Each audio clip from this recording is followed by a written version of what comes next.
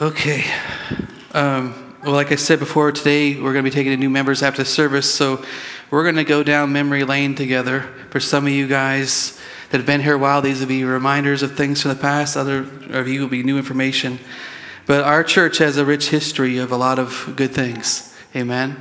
So our church was founded on July 26, 1905. And our charter members were Reverend Hall and his mother, Mrs. Hall, who are the two that are buried in our grave out here in the playground area. So if you wonder who's there, that's Mr. Hall and his mom. I'm not sure where his wife is. I have to ask the family why he's with his mom and not his wife. But anyway, I don't know. But anyway, Reverend Hall was the founding pastor and evangelist of our church. So I have a picture of that you guys can put on the screen for me. Also, Robert Burleson and Miss Oral Burleson were also charter members. Dr. Sloop, who was a surgeon who married Mary Martin Sloop, who founded Crossnor School Incorporated, also Sloop Hospital that was over there. And other charter members were Marie May Phillips, John G. Phillips, Mrs. L. Phillips, and Moby Phillips. Sorry, there was a glare on the screen. You guys related to any of these Phillips that were charter members? You're not sure? Well, do some history, find out, do your genealogy, family tree thing, see if you guys are related. But in April 1908, Reverend Woods became our pastor here, and much evangelistic work happened in the area. A Sunday school began in Buck Hill, Phillips Chapel, Pinola, and while preaching happened in Buck Hill, Walnut Grove, Phillips Chapel, Hughes, Linville Falls, Reverend Woods served as pastor to all. So this is before this actually church was built. They actually met in a little building out in the yard called the Blue Bonnet. And this Blue Bonnet building, actually when Preston was here digging up the tree, the stump out there 8 weeks ago, whatever it was, he actually found some of either the rock wall or the foundation for this old building when he was digging up this tree. It was some of the rock roots that had grown through it. It's kind of neat. Anyway, the building of this building was a major topic in 1910. In March, Dr. Sloop and Henry Burleson were appointed to be committees to solicit the funds for this construction. In April, T.B. Vance was appointed chairman of the building committee, and by April 1911, the prospects of the building of the new church were found to be encouraging. These are taken from the church history notes. So construction soon began, and we're not sure when it was done. I was talking to Wally this week, and he still doesn't know when this building was finished, but looks like either 1911, maybe. I don't know how long it took to build it. So we have some pictures to show you.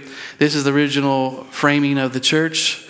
The back section wasn't there, and then that was when it was kind of finished. The landscaping wasn't quite done there yet, but it looked a little different than it does today. From 1915 to 1921, Plumtree was served by a group of dedicated supply pastors who were also professors at Lees-McRae. They include V.H. Starbuck, J.C. Wade, T.C. Guy, and Edgar Tufts. Some of you kids here that went to Cranberry Middle School had Mr. Tufts for your teacher. That was his grandfather we're talking about here. We have also this Plumtree School for Boys was just down the road here by Lucy's house. And a teacher, Pastor Clapp was a teacher there. And let's see, I got a picture of that for you. There's Plumtree School for Boys. And then the next one, this one's pretty cool. It's a pretty big building. There's the students all lined up along the deck, and on the right side are the teachers.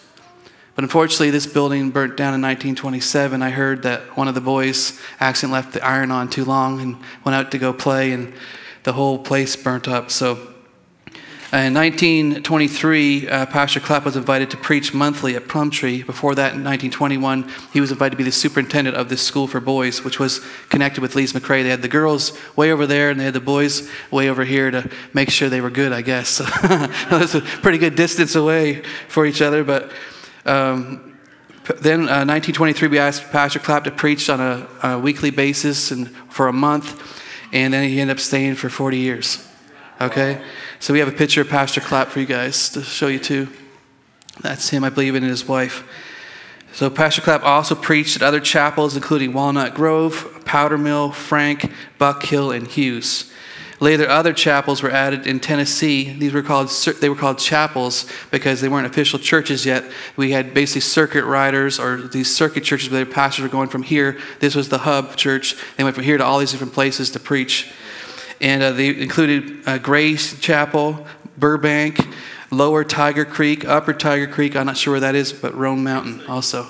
So he's going all over the place to preach, and they didn't have cars. These guys were walking a lot of it. Sometimes they had horses. Pastor Clapp was walking 3 to 5 miles a day, sometimes 10 miles a day. Some of the Sunday school teachers were going 10 miles back and forth, walking places. So with all these assignments, he preached twice a month at Plumtree, only once a month at the other 9 places. He ended up dropping Powder Mill for a season due to low attendance, but also the close proximity to here. They could travel to here. So Pastor Clapp preached 3 times every Sunday, except on the 5th Sundays he preached less. So significant improvements were made at this building in 1952, including painting of the outside of the church building, sanding floors, carpets installed, blinds to separate classrooms, and inside painted. The church continued to grow, and in 1960, membership was listed at 136. In 1970, the chapels that had been developed as part of Plumtree started to become independent. In 1971, Walnut Grove became its own church. And then the last one to become its own church from us was Buck Hill, which happened in 2003 or 2004. I couldn't get the exact date, but somewhere in that time frame. So we were the mother church of many churches, not just the 5 we thought. There was more. There was preaching in 9 different churches at one time. And I've been thinking about that. I'm wondering if God doesn't want us to do that again one day. It's in the original roots and foundation of the church. I wonder if there's not more church plants to come out of this place in different places and have something, I don't know, just something to pray about and think about. Reverend Adger McKay, a former missionary to Mexico, came to pastor here in 1971 and 1972. He added greatly to the spiritual growth of the church through the anointing of the Holy Spirit. Reverend Adger McKay was a pastor who introduced the teaching of the baptism of the Holy Spirit here, and we honor him for that. Something that totally changed our church. It was in 1971 and 72. That's Adger McKay's father. Unfortunately, after he left Plumtree, he died in Easter 1978. He went to Africa on a missions trip. I believe he got malaria, and he died in 1978 as still a young man. It's interesting how he went to Africa, and our church is still called to do missions in Africa. I'm not sure where he went in Africa, but that's his story. In 1973, the Lord intervened on the plans of a Baptist preacher on his way to Ohio, and Wallace Wise was invited to preach for a month, ended up being here for 20 years.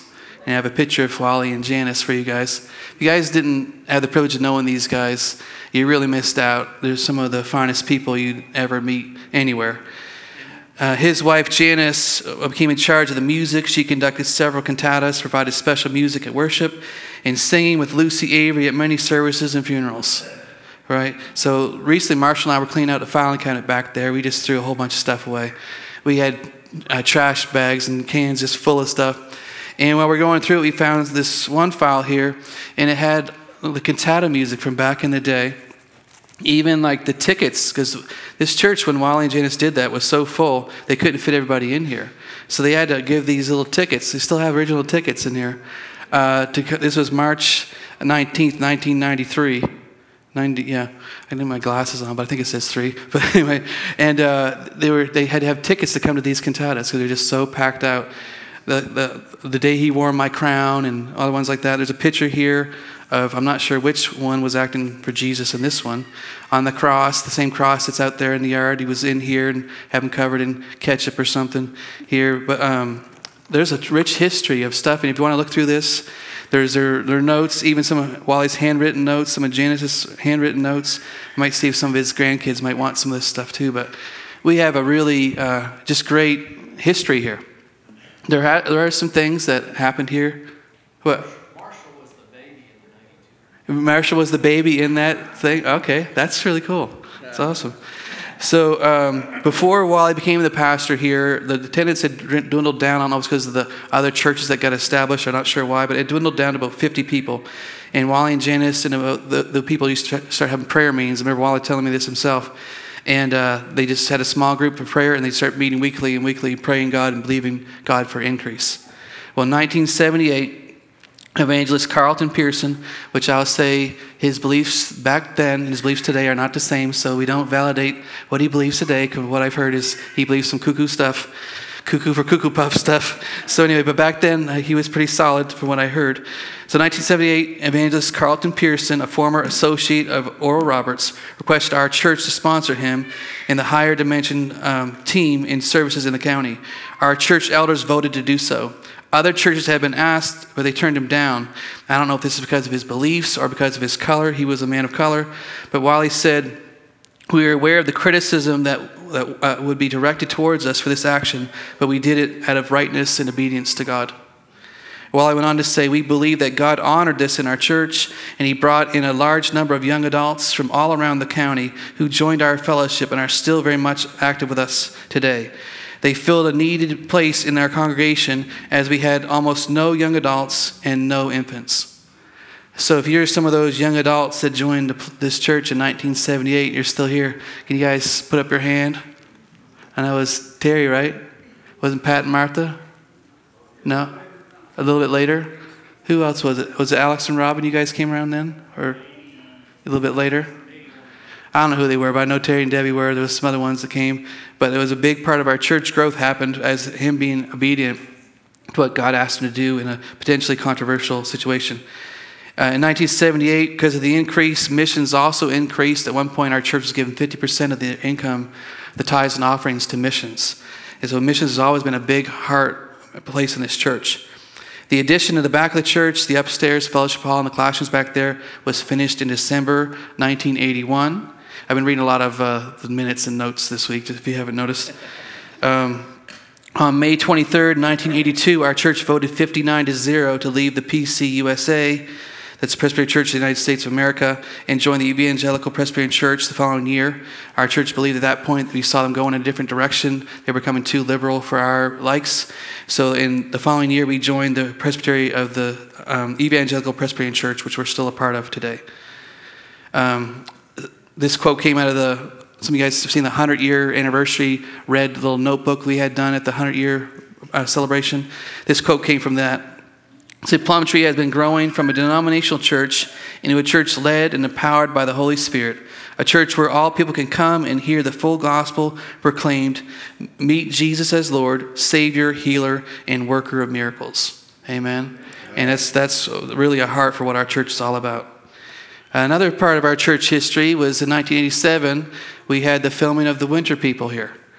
This was a pretty amazing thing. I know there's some negative feedback happened over that, but I'm going to go into it anyway. You know, there's the good, the bad, and ugly in church life. Everyone's church has some good stuff, bad stuff. This wasn't necessarily so bad, except for Wally was very pressured into doing this decision. But then after it was over, he got a lot of flack for it, even in the newspaper. And because I found a scrapbook back there, and he had cut out articles from the newspaper where they badmouthed him for letting the church do that and stuff like that. But he was pressured big time to do it. But anyway, this movie called The Winter People, starring Kurt Russell. You guys remember him from Disney days, way back when? He was a little Mr. Jimmy Bean and some of those guys.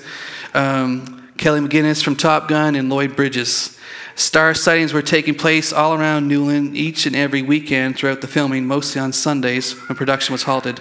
Kelly McGinnis and Lloyd Bridges were seen everywhere, while Kurt Russell, longtime Lady Goldie Hawn, were seen together shopping for crafts. So yeah, pretty cool, huh? And all the extras were housed here in our church in between scenes. They were in the fellowship hall, having meals, hanging out here, waiting for their scene to be filmed, and that was going on. So I have some pictures of the Winter People for you guys. Go to the first one, unless you already had it on there. Yeah, there's the first one. Kurt and Kelly. And there's Kelly with, Lloyd Bridges. All right, next one. Oh, go back to the other one for just a second. What was back one? You see the building behind there? Behind them? That's the shed thing right behind you at the window right there. And even the fireplace is fake. As you can see, it was a piece of paneling. It was falling off. All right, so next one. So this is the scene of all the extras in this movie, and there's someone in the room right now who is one of the extras in there. I want to see if anyone can spot this young lady in the crowd. I'll give you a hint. It's Clara Dixon. Yeah, and you see the old man on the right in the dark suit with the top hat. Clara is standing right above him, right there. Yeah, right there. That's Clara. And if you go to the next picture, you can see her a little better. That's Claire there on the right, too. You were 46 then is what I saw in the newspaper article, Claire. All right, so next one. This is actually another extra from our church. Not a great picture, but the best one I could find. I actually took this clip right from the movie. But that's Gerald Arthur on the left there driving this team of horses. Pretty much all the horse scenes were Gerald's horses. He was in charge of doing all that. So next one. You see some of the views there. They built that little church building across the road from us. It's gone now. And this bell tower thing was there for a long time till it fell down. Next one. All right, another view. You see all the people out there.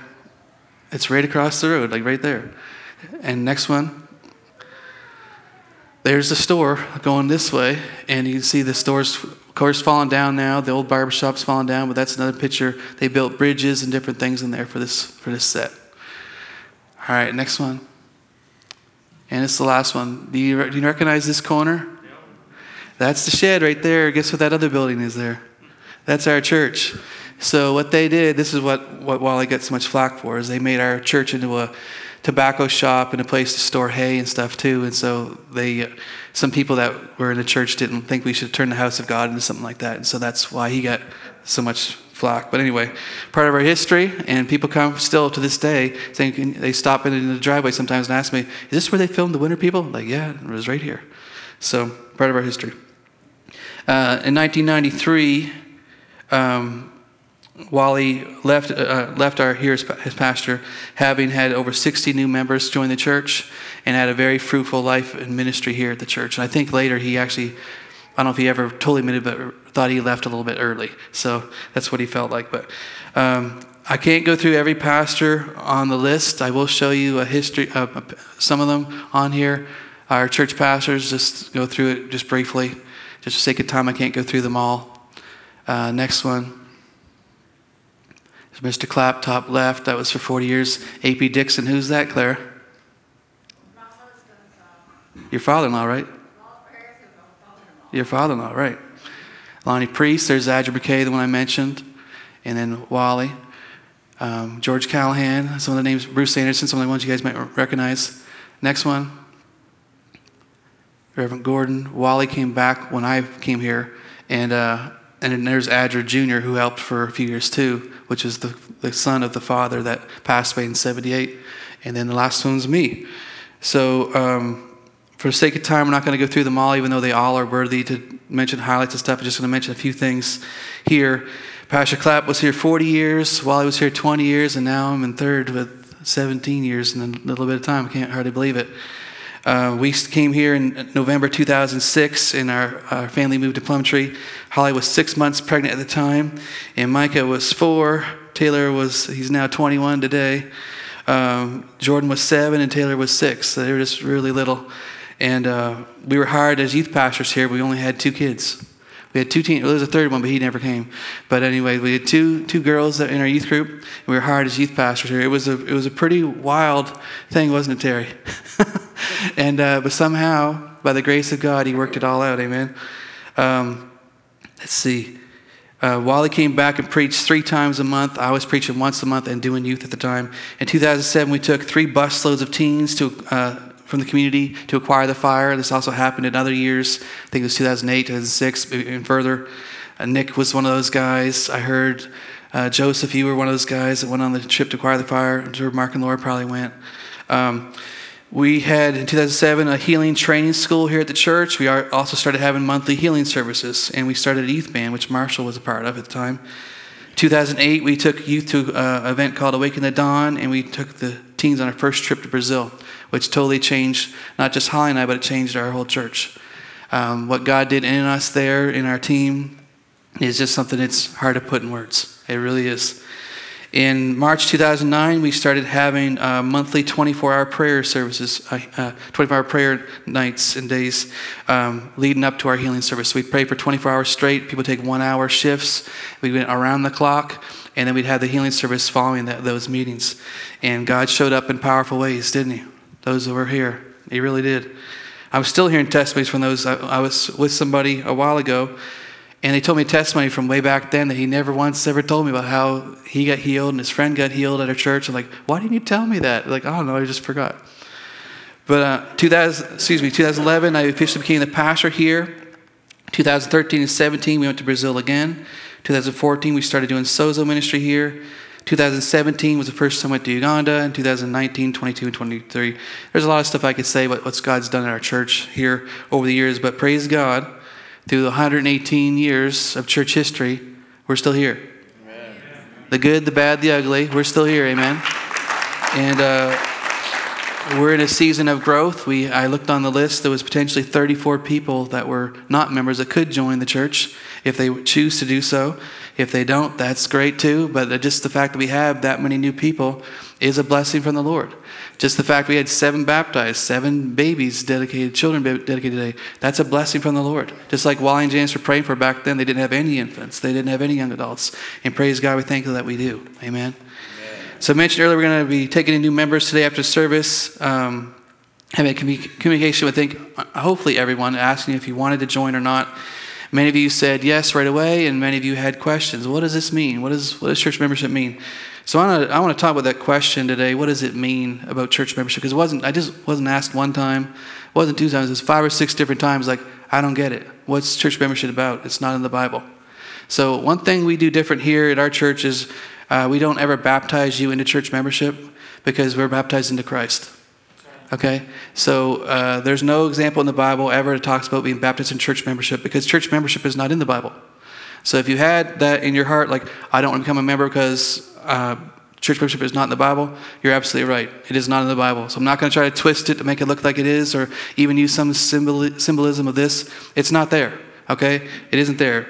But there's a lot of things in the Bible that we believe and practice that are not in the Bible. There's a lot of things that are not in the Bible that we believe and practice in church every day and all the time. For example, Sunday school, that's not in the Bible. The word Trinity and rapture, they're not in the Bible. But I'm pretty sure we believe in that, right? Leading a person in the sinner's prayer to receive Christ is not in the Bible one time. Let me pray a prayer with you. Let me lead the sinner's prayer. It's not in the Bible. Not saying it's not unbiblical. It's just not in the Bible. The word Bible is not in the Bible. Okay? It's on the cover, but it's not in the Bible. The word Bible just means books. There were 66 books. They put them together. They called it Bible. So just because these words or beliefs are not in the Bible doesn't necessarily mean they're anti-biblical or anti-scriptural, are they? Sunday school is important, right? It's where we help fulfill our mandate of our church of preaching the gospel and train up our children and our other people about the things of God. Trinity, of course, is the teaching of the Father, Son, and Holy Spirit, which is clearly taught in the Bible. The word rapture is not in the Bible, but we can see Enoch was raptured, Elijah was raptured, and there's a future rapture the Bible talks about, a calling up in the air of the saints, those that are in Christ, that still remain when he comes, we raptured up with him. So it's a biblical principle, but it's not, the word isn't in the Bible, right? And also leading someone to Christ is definitely a good thing to do, right? Even though there's not a sinner's prayer in the Bible. So just because these words are not biblical in the Bible doesn't mean they're anti-biblical beliefs and concepts, are they? It's the same way with church membership. It's not in the Bible, but it's not anti-biblical, is it? It's not anti-biblical. Think about this. Most of you in here are American citizens. Most of you were probably born in the USA, just like Bruce Springsteen sings, born in the USA, you know. And it's good to be American. It's a good thing to be an American citizen. And since we're Americans, we should perform our civic duty, shouldn't we? Shouldn't we? I think so, because we get to benefit from living here and the services provided here in America. We should adhere to the basic responsibilities of voting, obeying laws, paying our taxes, and doing your jury duty. Now, I don't know how I keep getting called for jury duty. Holly's been here as long as I have, and she's never I need to talk to someone over there, Teresa or somebody over there. Hey, put Holly's name on the list. Why keep asking me to do it? But anyway, we should do those things, right? Because we're Americans, we should do those things. So let me ask you this. Is voting for a president in the Bible? No.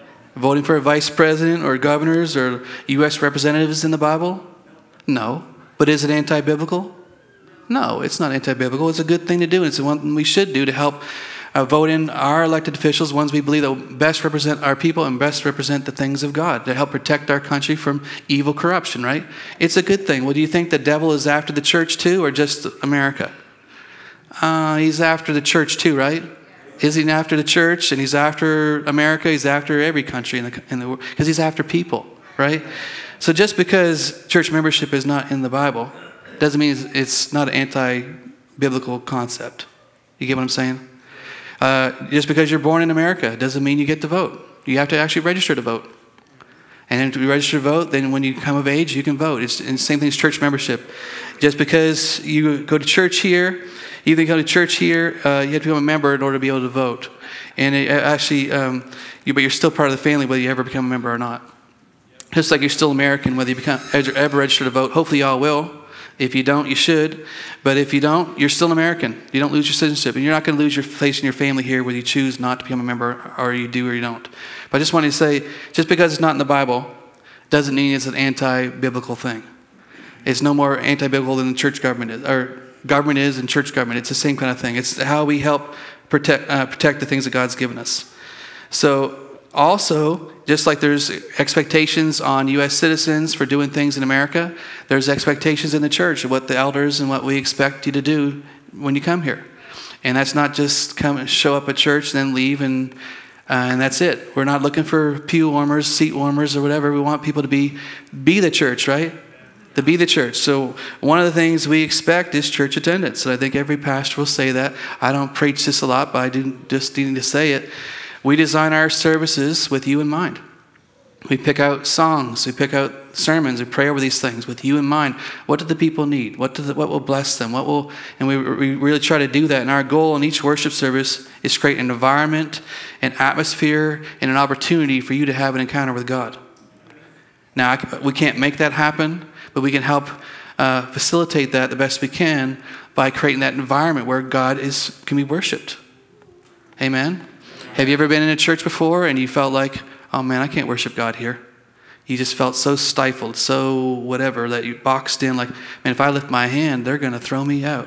They're going to whatever. Well, guess what? That might be a good thing they threw you out because you find somewhere else so you can actually praise Jesus and give him the glory he deserves. Amen? The Bible does say to lift up your hands in the sanctuary and give him praise. Your pastor or someone else might say not to, but God said to, so I'm going to listen to God. I'm just saying. I'm not thinking any pastor in particular. I'm just saying if that's something you're not allowed to do, there's something wrong with that. So it's not enough to know there is a God. We all need to have encounters with God. Amen. Moses needed to have an encounter with God, didn't he? Yeah. Abraham did. Peter and Paul did. Paul had a major one, didn't he? And his life went a totally different direction after that. And some of us, Jesus had encounters with his Father, didn't he? Beloved Son, transfiguration, different baptism. And we all need these encounters. So we're trying to set this atmosphere here where you can have an encounter with God that absolutely changes your life.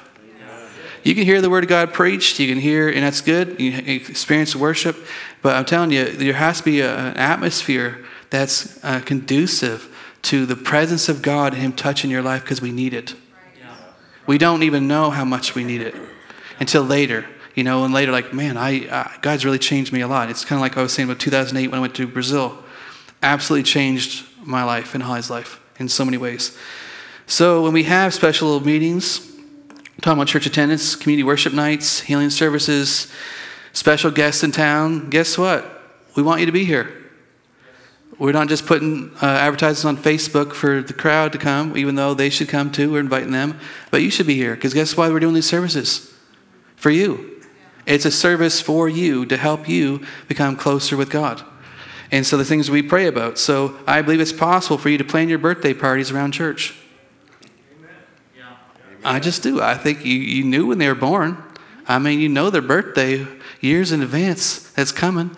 And we know when these things are on the church calendar too. I think we can plan. I know there's special times, vacations and stuff. We go with family. It's a family church. Don't get me wrong. But I think we can plan our events around church. Say, hey, guess what? I don't get out of church till 1, 12:30. I can't be there till 2. All right, postpone the party till then. How hard is that? Are you guys okay? Yep. That's just my opinion, but Hebrews 10:25 says this, and let us not neglect our meeting together as some people do, but encourage one another, especially now that the day of his return is drawing near. So when this was written, guess what? They didn't meet just once a week. They didn't meet once a week. They're meeting daily. And they don't neglect it. Jesus met daily in the temple. I'll show you this in Mark 14:49. I was daily with you in the temple teaching, and you did not serve me, but the scriptures must be fulfilled. Seize me, so you didn't seize me. Acts 5:42. And daily in the temple, in every house, they did not cease teaching and preaching Jesus the Christ. Maybe we're not meeting often enough, I don't know. But when we only have, we have the Sunday services, and once a month,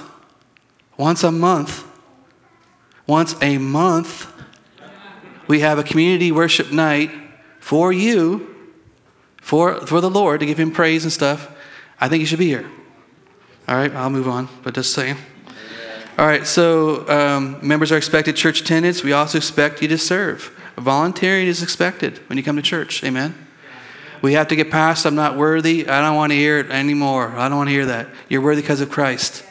You're worthy because of Christ. Don't worry about the feelings. I feel that way. We all feel that way. It's a part of your spiritual warfare to fight those feelings off. But we're still called to serve the Lord and do things for him, right? You think you're going to have to wait until you feel worthy to serve. You're going to never do anything. Okay? All right, so as believers, we're not called to be served, but to serve. Everyone loves to be served, breakfast in bed, birthdays, all that. They come and give you, oh yeah, this is great. Guess what? You're not called, you may have some special days like that, but you're not called to live like that. We're called to serve. And we're called to be like Jesus. We should become more and more like him. If we really want to be like Jesus, guess what? You're going to have to be a servant of people. That's who he was. That's who he is. He's a servant of people. He said in Mark 10:45, for even the Son of Man did not come to be served, but to serve and give his life as a ransom for many. Do you know he could have made the Roman leaders, Caesar and all those guys, bow down to him, worship him? He's God. He could have done whatever. He didn't. He didn't do that. He came to serve the people. Amen. He came for you and me to serve us, to help us have a relationship with God. Matthew 23:11 says this, the greatest among you will be your servant. Think of people in your life you remember that have passed on to be with Jesus. You remember them for a reason, because they did something for you. They served you. They met some kind of need. They helped you, whether it was a family member, mother, father, anyone, a teacher. They mean something to you because you had that bond, that connection through service, through doing something kind for you. And guess what? It's our turn now. It's your turn to be that person that touches someone else's life through your serving. 1 Peter 4:10 says this, each of you should use whatever gift you have received. Now, I think that says each of you. Do you see that? Each of you means every stinking one of you should use whatever gift you have received to serve others as faithful stewards of God's grace in its various forms. Yes, let's stop making excuses, amen? Right. We're called to serve. Yeah. Just think what our church could, most churches have the 80-20 principle, where 20% of the people do 80% of the work and all that kind of stuff. What would happen if a church really had something that 80-20 the other way? Or maybe 100%. There's something here in this church every one of you can do. It may not be the thing you want to do. I started cleaning toilets and stuff. I didn't like that. There was some days I really didn't like it. Let me tell you. I won't tell you. But anyway, I didn't like it. I remember calling Holly one day like, oh my gosh, I want to quit. If I have to clean one more toilet, I'm not going to make it. But you start. Jesus was washing disciples' feet. Cleaning off dung off their feet, dirt, dust. He was low to the ground. He was serving others to benefit them. And we come to a church sometime and think our goal is to be on stage and on the worship team. And if you come to me and you ask me that question, I'm going to get an instant red flag, just so you know. I'll just give you a heads up, because it's very hard to get on a worship team, isn't it? It's very hard because I'm protecting the anointing there. I'm protecting the people there. I'm protecting what God's doing here in his presence. It can't be singing praises to Jesus makes me feel good, so I want to be on the worship team.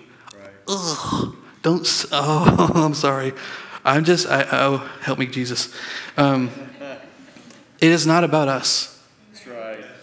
Our worship team, what I want is for them to be invisible. It's like they're not even there. Because we're not praising them because they play guitar or drums or keyboard or anything, or they can sing well. We're praising Jesus for our Savior and our Lord. And so they need to be invisible, not like, listen to me sing, I have a beautiful voice. And I grew up in church like that, and it makes me want to gag. I'm just being honest with you. Okay, I'll try to stop, but I'm sorry if you're offended, but we're not a church to have a solo contest. We're not a church to have a clothing contest.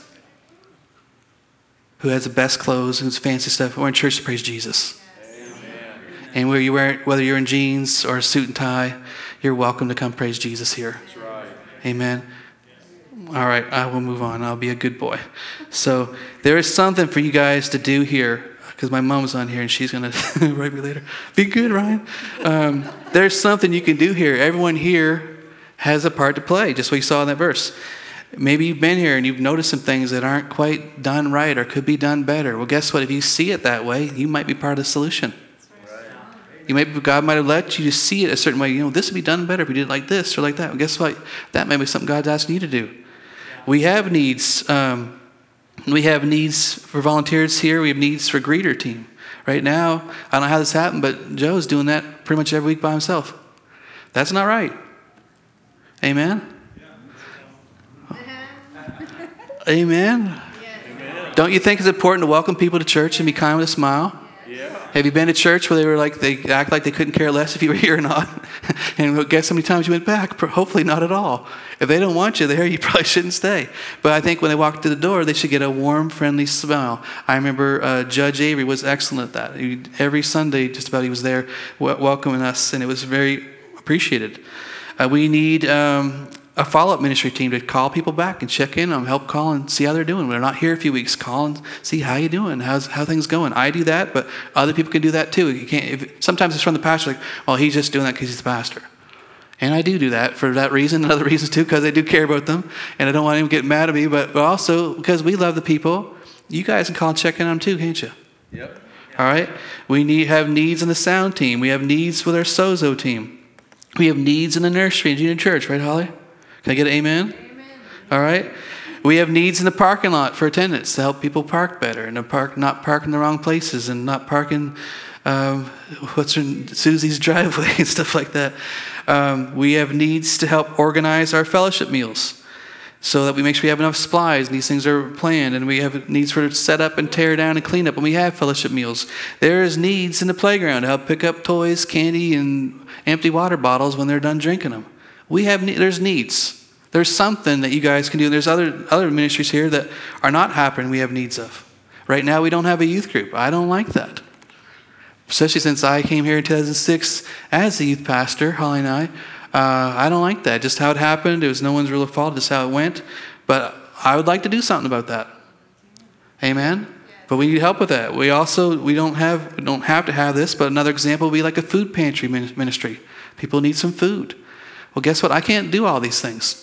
Right. People can give me all these ideas, but God has called each one to use their gift, individually use their gift to serve people. Amen. To serve people. You'll never feel more, don't do this for this reason, but I'll just say, you'll never feel more fulfilled in your life than when you're serving others. That's right. When you feel the lowest of the low is when you're being self-centered and selfish and only focusing on you. Yeah, that's true. It's true. When you feel depressed, discouraged, defeated, all those things, because you spent too much time thinking about yourself. Yeah. I'm not talking about chemistry stuff, and just talking about this as a general statement, but there's something for everyone to do here, and it's going to take effort, and you're going to need to get involved. So one more thing we expect, so attendance, serving, and the third one is giving, not only of our time, but also of our money. We can't do what we do without money. So I'm going to talk a little bit about money, not very much, because I've talked about this before, but Jesus said in Luke 20:25, he said to them, "Render therefore to Caesar the things that are Caesar's, and to God the things that are God's." So what belonged to Caesar? Taxes, right? The government, aka the government. We have to pay them. We don't want to pay them, but we know if we don't, we'll get in trouble. We don't want you to pay what belongs to God because you might get in trouble. We want to pay what belongs to God because if something belongs to God, what belongs to God? The tithe, right? It said here, give to Caesar what's Caesar's, give to God what's God. But I don't want you to give your tithe because you're afraid of getting in trouble. I want you to give your tithe because it belongs to God, because you love God, because God loves you. Amen? So what belongs to God is the tithe. The Bible never did say to give your tithe. It says to bring your tithe. Because the tithe doesn't belong to you, it belongs to God. And God causes that 90%, he blesses it supernaturally, rebukes the devourer, and causes that 90% somehow to last longer than the 100% would have. It's not basic math. You won't find this in math class, even with the new forms of math they do today. They won't find it there.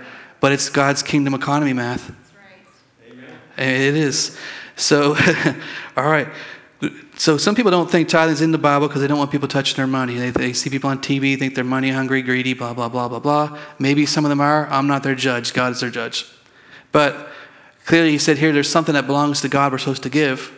And in Matthew 23:23, Jesus said it's the tithe. Let me show you this. Woe to you, scribes and Pharisees, hypocrites! For you pay a tithe of mint, arsen, cumin, and have neglected the weightier matters of the law, justice, mercy, and faith. These you ought to have done without leaving others undone. So what was Jesus saying here? He's saying we should be faithful in matters of justice, mercy, and faith, and of tithing. There's a possibility here, we're going to end here in just a second, there's a possibility that God might know more about money than you do. He might. He says, give, and it'll be given to you, pressed down, shaken together, running over, will men give to you. And the measure that you give will be measured back to you. It's an upside down kingdom. It doesn't work by saving, it works by giving. It doesn't work by hoarding, it works by giving. Amen. I'd already say more than I plan on saying, so I'll try to stop there. But as church members, we are expected attendance, we're expected to serve, we're expected to give. So some of you that told me earlier that you wanted to sign up for the church today, you might not want to anymore. Or some of you that didn't want to, maybe you do now, I don't know. But these are some things that are expected. There's a few other things I'll mention just briefly, that we're expected to grow, we're expected to love, and we're expected to keep the unity of the Spirit through the bond of peace. Get along. All right, get along. Don't start fights. Don't start trouble. Amen. Some people are good at that, and those are people we usually have to ask to leave because that's not welcome in our family. Amen. That's right. Amen. Amen. Would they be welcome in your family? If they came to your house, started trouble, wouldn't you say, you got to stop coming here. Every time you come, you start fights. So the Bible says you warn a divisive person once, and after that, what do? It says you have nothing to do with them. Now, you'll have to determine what that means to you, but that's just what the word says. God, where does he command the blessing? Where does he, come on guys, know your Bible. Where does he command the blessing? Unity. So what does he doesn't like? Disunity, disharmony. People that stir up trouble and junk in their churches and their homes. God isn't a fan of that. Amen. But where there's unity, how sweet it is for brothers to dwell together in unity, because where? There he commands the blessing. I don't know you guys, I want the blessing in my life and in my church. And so we're going to try to keep the peace at all costs. Amen. And sometimes it means giving someone a boot, which hasn't happened very much. It's a very, very rare thing. But anyway, you guys okay? All right. Well, we're going to move into communion. Move this over here. Elders, you come and prepare the Lord's table. We don't always go over the whole church history thing, but we had quite a few that were talking about joining today. So I wanted to just share a little bit of history, a little bit about the church and why we do what we do, who we are.